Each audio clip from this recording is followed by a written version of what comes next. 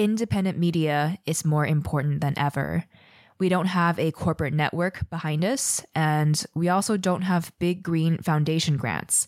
So we really do need you, and we are actively calling in your direct support so that we can continue exploring many of these topics and perspectives, often sidelined by mainstream media. If you're enjoying our show, please make sure you're subscribed and join us on Patreon today, starting at a tip of just $3 at patreon.com/greendreamer.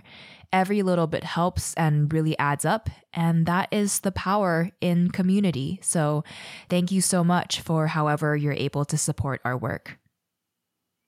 Support for Green Dreamer comes from our Green Dreamer planners that you can check out at greendreamer.com/shop, as well as our listener patrons. Thank you so much for supporting this independent show starting at $2 per month by going to greendreamer.com/support, sharing your favorite episodes with friends, or leaving me a rating and review in the podcast app.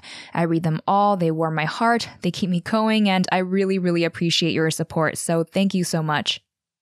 And when you think of plastic bottled water, actually, the water is virtually free. What you're buying is the plastic because the water is like such a smaller amount of cost over the entire object that you're buying. So it really is a plastic business. That was Pierre Paslier, the co-founder of Notpla, which is an innovative, environmentally conscious packaging startup, creating things like edible water packets made of seaweed. If you've heard about marathons or major events offering these little edible sachets of water or beverages as an alternative to single-use plastic bottled beverages, well, chances are that originated from Notpla, so you're going to hear from the visionary behind this today. Stay tuned as we're about to explore how Pierre came to develop and fine-tune his idea to package drinks in edible packets, the differences between bioplastics requiring industrial composting compared to ones that readily biodegrade in the soil or are even edible, and more. Green Dreamer, if you're ready, take a deep breath and let's dive in.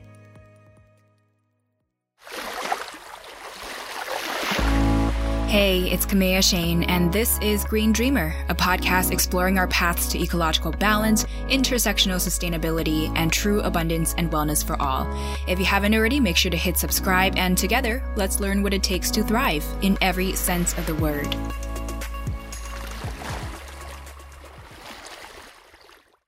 There's been quite a few moments where I realized how unsustainable our lifestyle was. But there was one particular moment early in my professional career when I was working for the cosmetic industry, specifically launching new packaging, typically launching products like cream jars or toiletry. And you would go to the factory and you would see all of those bottles and jars being filled at incredible speed. And I think that was one shocking moment for me to realize how quickly we make these things and how then they go somewhere in the world. But the sheer amount of plastic that was produced was kind of frightening. And I think that's something that is staying with me very strongly when we are developing those alternative solutions, remembering how much we're producing. So you created Oho first and foremost to challenge our status quo with plastic bottled water and beverages. There are definitely other applications that you're working on with Notpla as well, but let's first start with the beverage bottle. So what are our current inefficiencies of making single-use plastic water bottles that just make their continued use not make any sense? So I think one of the stats that was shocking when we did a bit of research, is that about 30% of plastic bottles get used in less than 5 minutes. And yet the very material we're using for that job is indestructible. People say it takes 700 years, but it never really breaks down completely. It just fragments into smaller and smaller pieces. So this huge gap between how long we use things and how long they last in the environment for is just making no sense. And I think that when you look at nature is doing all of these things so well. So anything that needs to last only lasts for the amount of time that makes sense for the cycle. And that was a big inspiration point for us when we started this. And to add on top of that, I believe it takes quite a lot of water to even make the plastic packaging as well, right? So when we're thinking about we're buying bottled water, but then it already used up so much water to even produce that plastic packaging to begin with. That's right. It very much depends on who's producing, but it's between 2 and 5 liters per liter of bottled water. So before you've taken your first sip, you've already drunk twice the amount you just purchased. And it just shows how hidden all of those issues are to the consumer and how hard it is to move away from these problems because they are built into the supply chain and into the whole manufacturing of those objects. And when you think of plastic bottled water, actually the water is virtually free.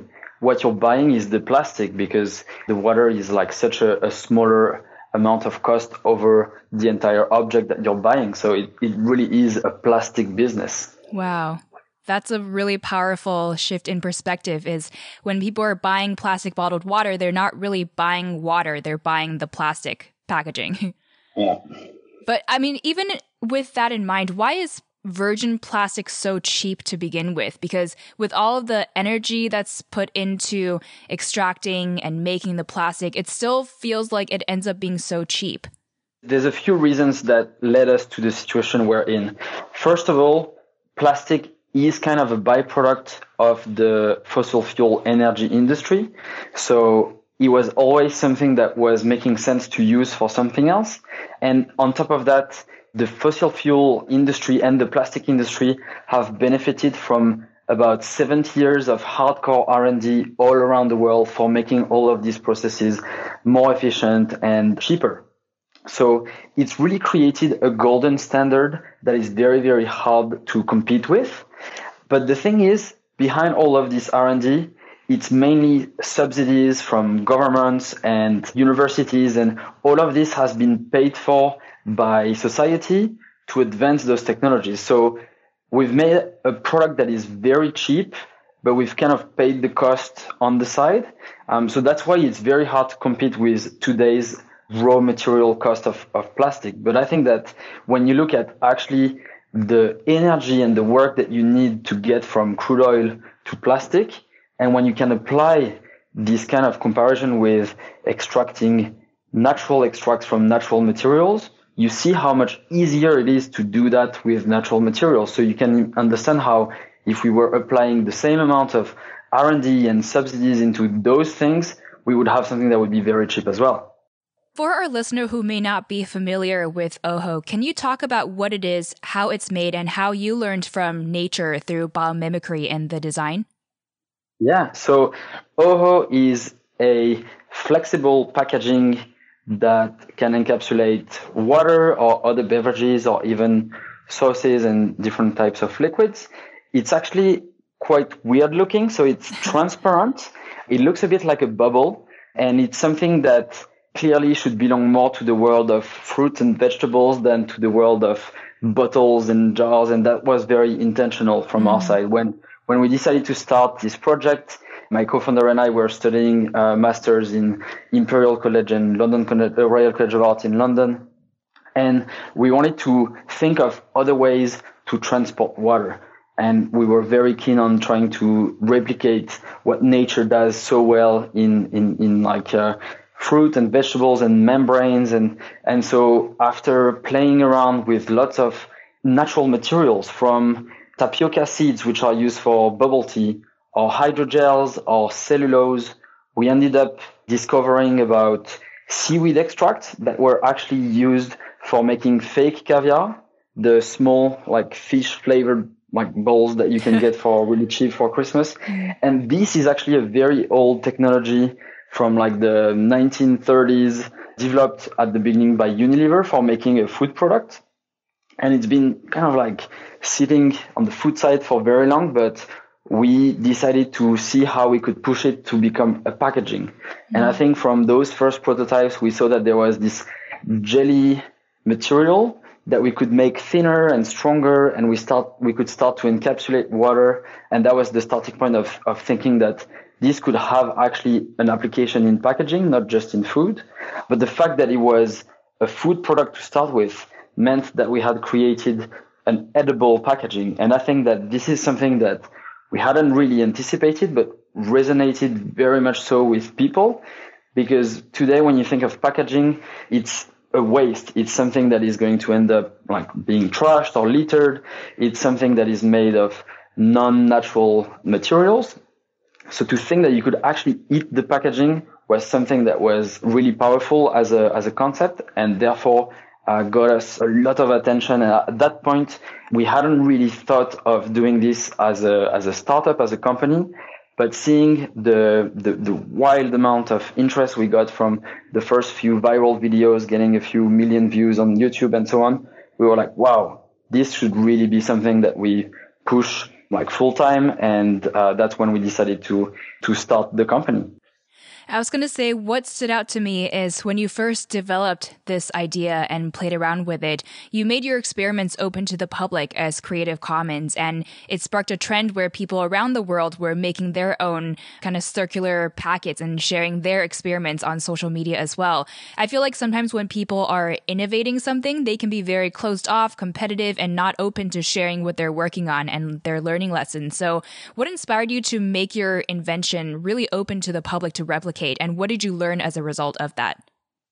I think there was one element which was very interesting for us about the scale of manufacturing. And when we started, we were able to make some of those early prototypes in our kitchen with a few kind of like powders we bought from some website somewhere, and we didn't really need too much machinery or too much kind of like technology. Obviously, this doesn't apply to a plastic bottle. You can't just spend your Sunday afternoon trying to make a plastic bottle, but you could spend your Sunday afternoon trying to kind of like create an OHO. And so I think that this idea that the manufacturing of one unit is something that you could relate to was also really powerful. And we wanted to kind of like show how different a solution could be. And I think when you need alternatives to a problem like the plastic pollution problem, you need to reframe the whole kind of situation. And by having something that was edible, that you could make yourself, it was just like making people think that there's lots of other ways we could be doing this. And I think that was something we were really keen to explore. Just out of curiosity, is there any nutritional value in that seaweed extract? Actually, that's a really good question. There is no calories. So it means that what you eat doesn't provide any nutrients or any energy. Actually, it's a source of fibers. So it's a bit like when you eat fruits or vegetables, that's really good for digestion because those things are usually kind of like lacking in our Western diets. But that being said, it doesn't give you any energy on its kind of like minimal form. So then we could, of course, add things in the membrane. We've explored that with, for example, running events, adding some salt or some sugar or some kind of like proteins. But the seaweed extracts on their own don't have any energy value. Right. But the fiber part is still good because a lot of people aren't getting enough fiber in their diets. Exactly. And also with the seaweed, I'm curious, is the seaweed typically farmed at a large scale for the purpose of being harvested, or are they wild harvested? And if they're farmed, how do we ensure that they won't end up causing many of the issues that monoculture farms on land have caused, such as compromising wildlife biodiversity, increasing chemical pollutants, and so forth? That's a very good question. And actually, this is something that when we started, we were very new to the whole seaweed industry. So we learned a lot. Actually, in the world, most of seaweed extracts are farmed, or like most of seaweed gets farmed. But the particular types of seaweed that we use is mostly harvested. And it's just because it's so abundant. So some of the seaweed that we use grow up to 1 meter per day. It's one of the fastest growing organisms on this planet. And so in the areas where there are factories that are extracting those hydrocolloids, those extracts from seaweed, they just use the local available seaweed. They don't have to go and farm some extra because there is just so much. And I think that this is something that was really important for us, to use a natural resource that would be so abundant that at scale we wouldn't kind of like create a scarcity problem. On top of that, seaweed has a few added benefits. For example, one of the things that really matters to us is that it doesn't compete with food crops. You hear a lot about, for example, PLA, which is a bioplastic that is made from cornstarch. But obviously, if we start just farming corn for making PLA, we're just diverting food away from certain geographies.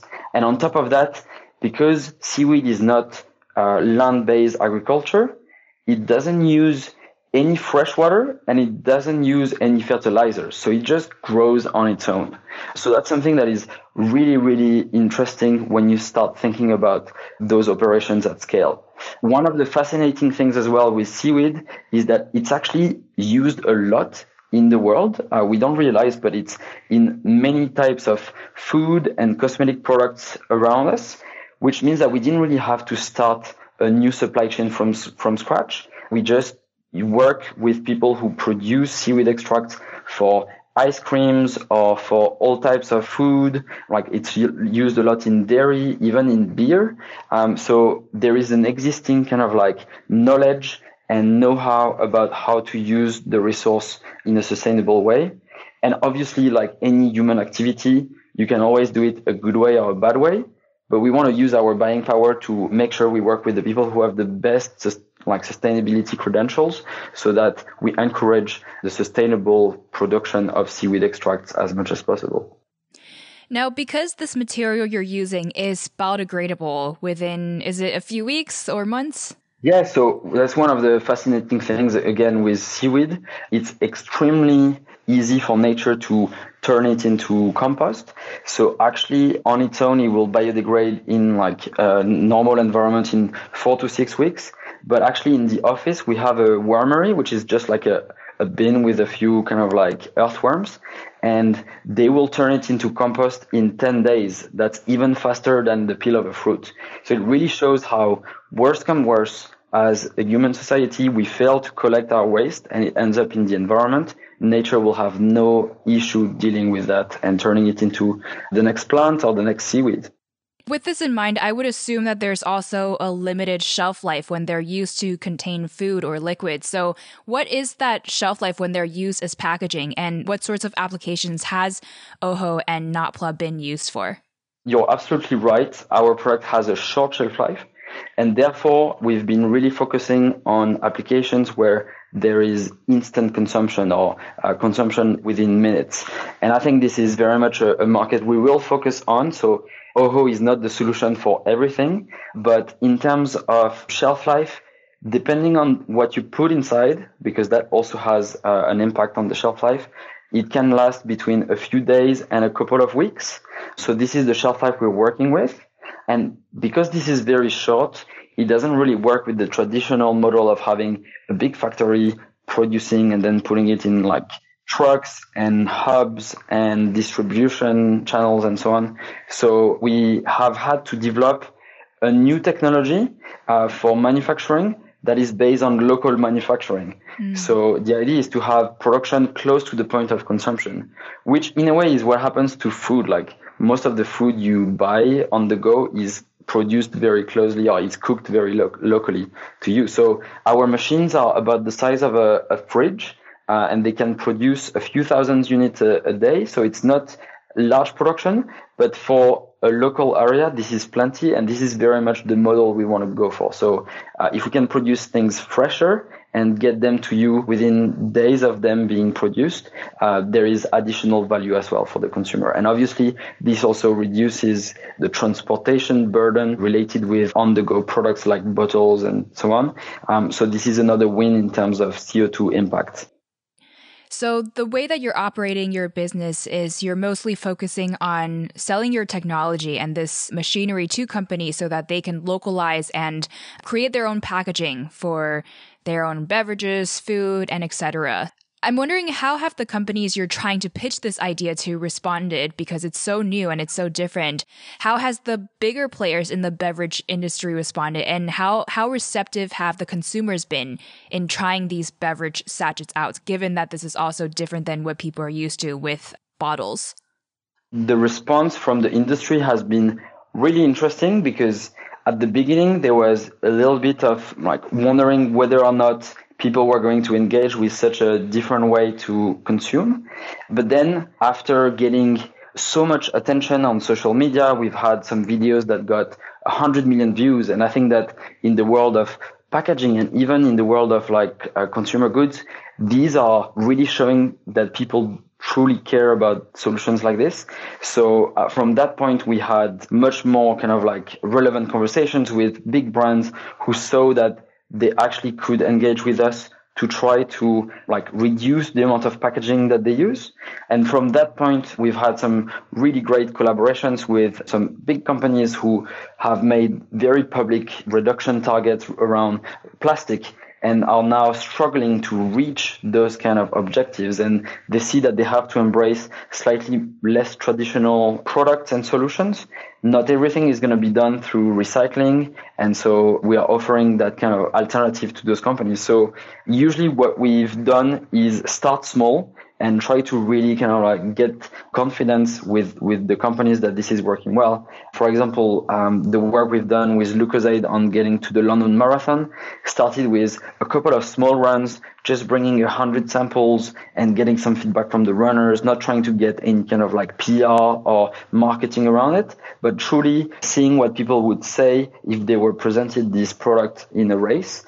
And then we worked our way from there and doing bigger runs until eventually they were okay, we will be the sponsor for the London Marathon. Let's have one of our water station fully done with OHO, and let's see if at that scale we can actually deliver hydration to the runners. And for us, that was super exciting because that was one of our big milestones. If we can do the London Marathon, we've proven that this works at scale. And so I think that was a very big tick for us to do that race. And it also applies in other areas of our business. For example, one of the things we do is packaging sauces like ketchup or mayo for the takeaway restaurants. And we have a strong relationship with Just Eat, the takeaway delivery platform, mainly present in Europe.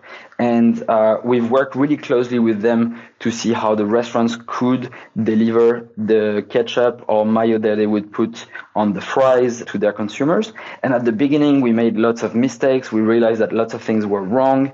And we built on all of that knowledge to improve our solution until the point where we've run surveys and 90% of people said that they wanted to see more of their sachets coming under that format. So really exciting both for them and for us. And I think it all proves that the brands who are actually doing the most in that space will maintain their presence in their industry. The ones that are not engaging are taking a really big gamble in the future because consumers clearly want an alternative. And I think that going plastic free is not just a trend. It's truly something that's going to be expected from the future. And so they've got to start being ready now with solutions that exist now. Plastic pollution has garnered a lot of attention, especially in the recent few years, which has prompted a lot of innovators to think of new solutions. And a lot of companies and restaurants now are shifting over to using bioplastics. And the issue I have there is that as of right now, most places don't have the proper composting facilities needed to handle these bioplastics that require industrial composting, which means that a lot of these industrial compostable forks, spoons, packaging, etc. may still be ending up in landfills or otherwise may be confused as plastic and tossed in the plastic recycling bin. And I know what you're doing with the Notpla and the beverage sachets really bypasses both of these issues, but what are the differences between the bioplastics that require industrial composting versus the ones that are backyard compostable versus what you're making?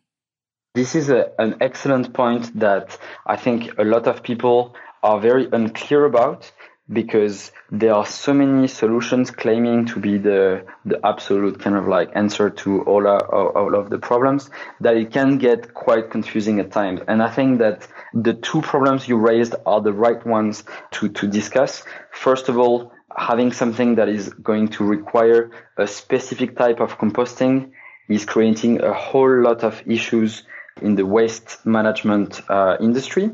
And for example, the most popular bioplastic, PLA, which is made from cornstarch, but requires a very high heat, high humidity environment to start biodegrading. If you don't put it in such an environment, it will still stay in the environment for hundreds of years, just like the regular plastic. It will break down into microplastic, just like regular plastic. So it shows how important it is to have an equal amount of those kind of facilities as the amount of bioplastic we are putting on the market. And currently we are very, very far from that. So that's a big problem. The other one that you mentioned about contaminating the existing recycling streams, this is one of the big problems with PLA as well, and with some of other bioplastics, that they look so similar to conventional plastics that when they get mixed in the recycling, a very small percentage of those can contaminate an entire batch of plastic.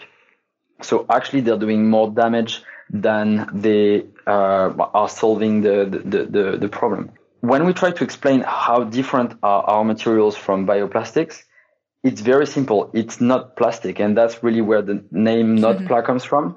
It's just not plastic. Actually, our materials are polysaccharides, so they are made of sugar chains, just like the building block of most trees and plants and seaweed. So this is something that most bioorganisms can deal with. This is something that they can eat and turn into compost. And that's really where the difference lies. That being said, that also means that our materials have properties that are belonging to the world of natural materials. So they don't last as long, they don't protect as well, they are maybe more fragile. So that's why they don't apply to everything. But for the parts where they are actually doing a good enough job to replace plastic, that's really where we want to push our solution.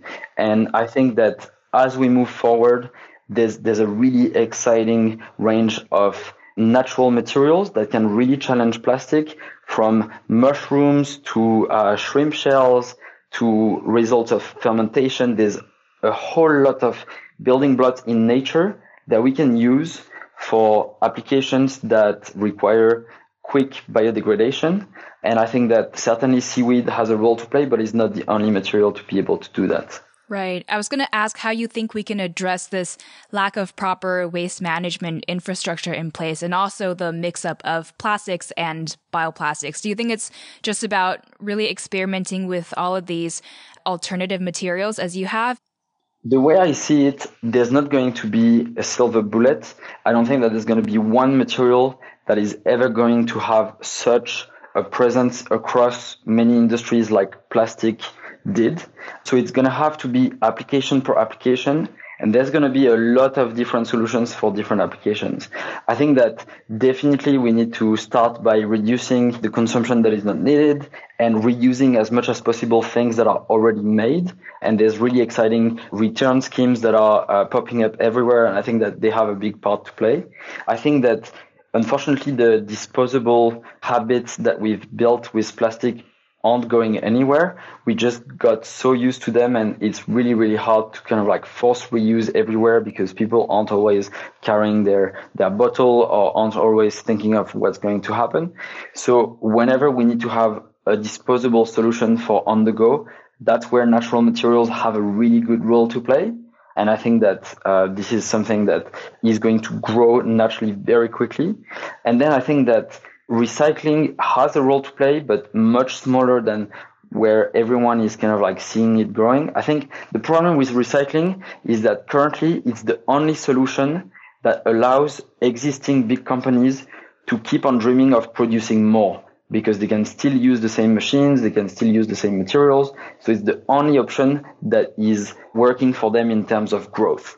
And they should stop thinking of that. Obviously, like they need to adapt with the new reality. But also, we know that recycling is really tricky to do several times. There's some exciting breakthroughs with chemical recycling, which is going back to the actual monomers of material and starting from a fresh batch. But most of the recycling is actually just mechanical recycling, and you just end up with all of the things that got mixed with the plastic in the first place. And it's really, really hard to make sure that there's nothing nasty in there for the next application. So I think that, there's going to have to be so many more alternatives so that we can pick exactly the right one for each application. I really love this vision that there won't be one singular solution to addressing all of our plastic issues, because whether in the past when I spoke to people focused on sustainable food production or creating more sustainable and renewable energy sources. Across the board, the common themes were that we really need to decentralize and localize these resources, and also that we need to diversify the resources as well, because that can also then support the biodiversity on our planet by not over-relying on any one specific resource. Looking at nature, this is exactly what nature does. There's so many different fruits, there's so many different trees. All of them have a specific set of features that make them the right thing for the right place. And this is very much where we're heading. I think that with the ability to pick those materials, produce or transform them locally, we can ensure that we are minimizing the amount of environmental impact we're creating. And I think that in a way, we've been distracted from natural materials because synthetic materials were so abundant and easy to customize by chemists for the past 70 or 80 years. But we have such a wide toolbox of things that are abundant and that are easy to cycle in nature. We've just got to open our eyes and start learning a bit how to readapt with these. Sometimes right now, as a consumer walking into a grocery store, it can be really hard to imagine the possibility of there not being any single-use plastic packaging that comes with our food, especially food that needs to be packaged for maybe hygiene, storage, and safety reasons. So do you think we're getting close to knowing how to make that come true? And what do you think it'll take for us to make that systemic and widespread transformation? I think we will see changes very quickly. I think that the amount of awareness that has been created, it's translating very quickly into changing business attitude and therefore offering a wider range of alternatives. But also, plastic is a very, very useful material. It's actually incredibly performant and it's kind of a wonderful material when you're using it in the right way. So I think that it's going to take some time to replace it in places where it's giving the most performances. And I think, for example, the whole medical industry is incredibly performant at being hygienic and preventing cross-contamination and all these kind of things because plastic is such a good barrier material. So I don't think that we're going to switch away from plastic on all these industries all of a sudden. But I think that in places where it's easiest, there will be a lot of change and that will show to everyone that actually there is an alternative that is possible. It's not such a big problem to have your carrots in a plastic net rather than in a paper bag or whatever it is. And then from there, it will just accelerate the transition. I think that there's some exciting pilots of supermarkets that are really trying to be completely plastic free and with all the challenges that are included. But for many products, actually, they've found solutions with bulk and with reuse. So those are going to be really good examples to replicate elsewhere. And I do believe that we will look at plastic like we look at smoking cigarettes or not putting your seatbelt in the car. Those days of having plastic everywhere are going to be shocking in a few years. So it's just happening right now. And finally, to wrap up, what is your recommendation for our listener in terms of how they can have the greatest positive impact, think outside the box to challenge our status quo, and to bring their visions to life as you have? There's lots of small things that you can do that might not have such a great impact, but are setting you in motion.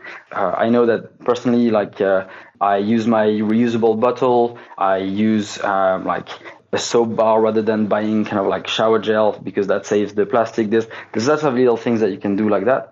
But I think that being part of a community of people who want change is probably the biggest action you can do. Being aware of what's happening in your community. Are there groups of people who are trying to organize themselves to force some of those alternatives to become viable is really powerful. And I think that as we move forward, there's going to be more and more of those small choices you can do in your daily life. And once it becomes a habit and you start thinking, oh, there is this option and like there's a bit less of plastic, should I go for this? It becomes a second nature, and then it's very easy to kind of like empower the probably smaller brands or the entrepreneurs that are trying to push something that is slightly better, and just giving them more business so they can grow and compete with the big guys.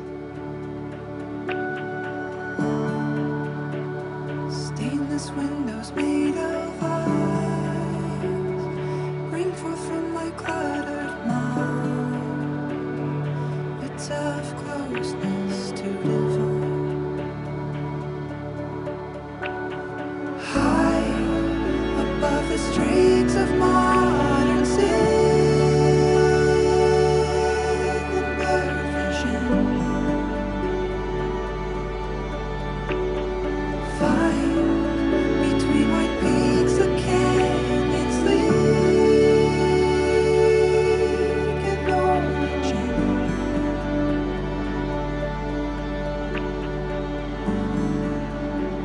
When I become my mountain. What's an uplifting social media account or a publication you follow, or a book that's been really profound for you? This is not a drill, the Extinction Rebellion manifesto. What do you tell yourself to stay positive and inspired? I think that I try to do little kind of like creative projects on the side. Creating, I find, is always a positive activity. What's one thing you're working on right now for your health? I'm not going too much to the gym, but I use Headspace. What's one thing you're working on to elevate your positive impact for our planet? Helping those kind of like local community projects when it comes to doing like actions and things like this. So trying to be part of the local community. And what makes you most hopeful for our world at the moment? The amount of people who care and who kind of like show that they are not happy with the current situation. Green Dreamer, to learn more and stay updated on Pierre's work at Notpla, you can head to www.notpla.com. That's spelled NOTPLA.com. And you can also follow them on Twitter and on Instagram at Notpla. I'll have all this linked in the show notes as well that you'll be able to find at greendreamer.com. Pierre, thank you so much for joining us today. If our listener would like to support the work you're doing and keep up to date on what you're up to, what calls to action would you like to share? The most support you can give us right now is by kind of like sharing the love on social media. And we're working really hard to scale up the technology so that we can bring it to a location close to you. So be patient. It's a startup life, but we'll get there.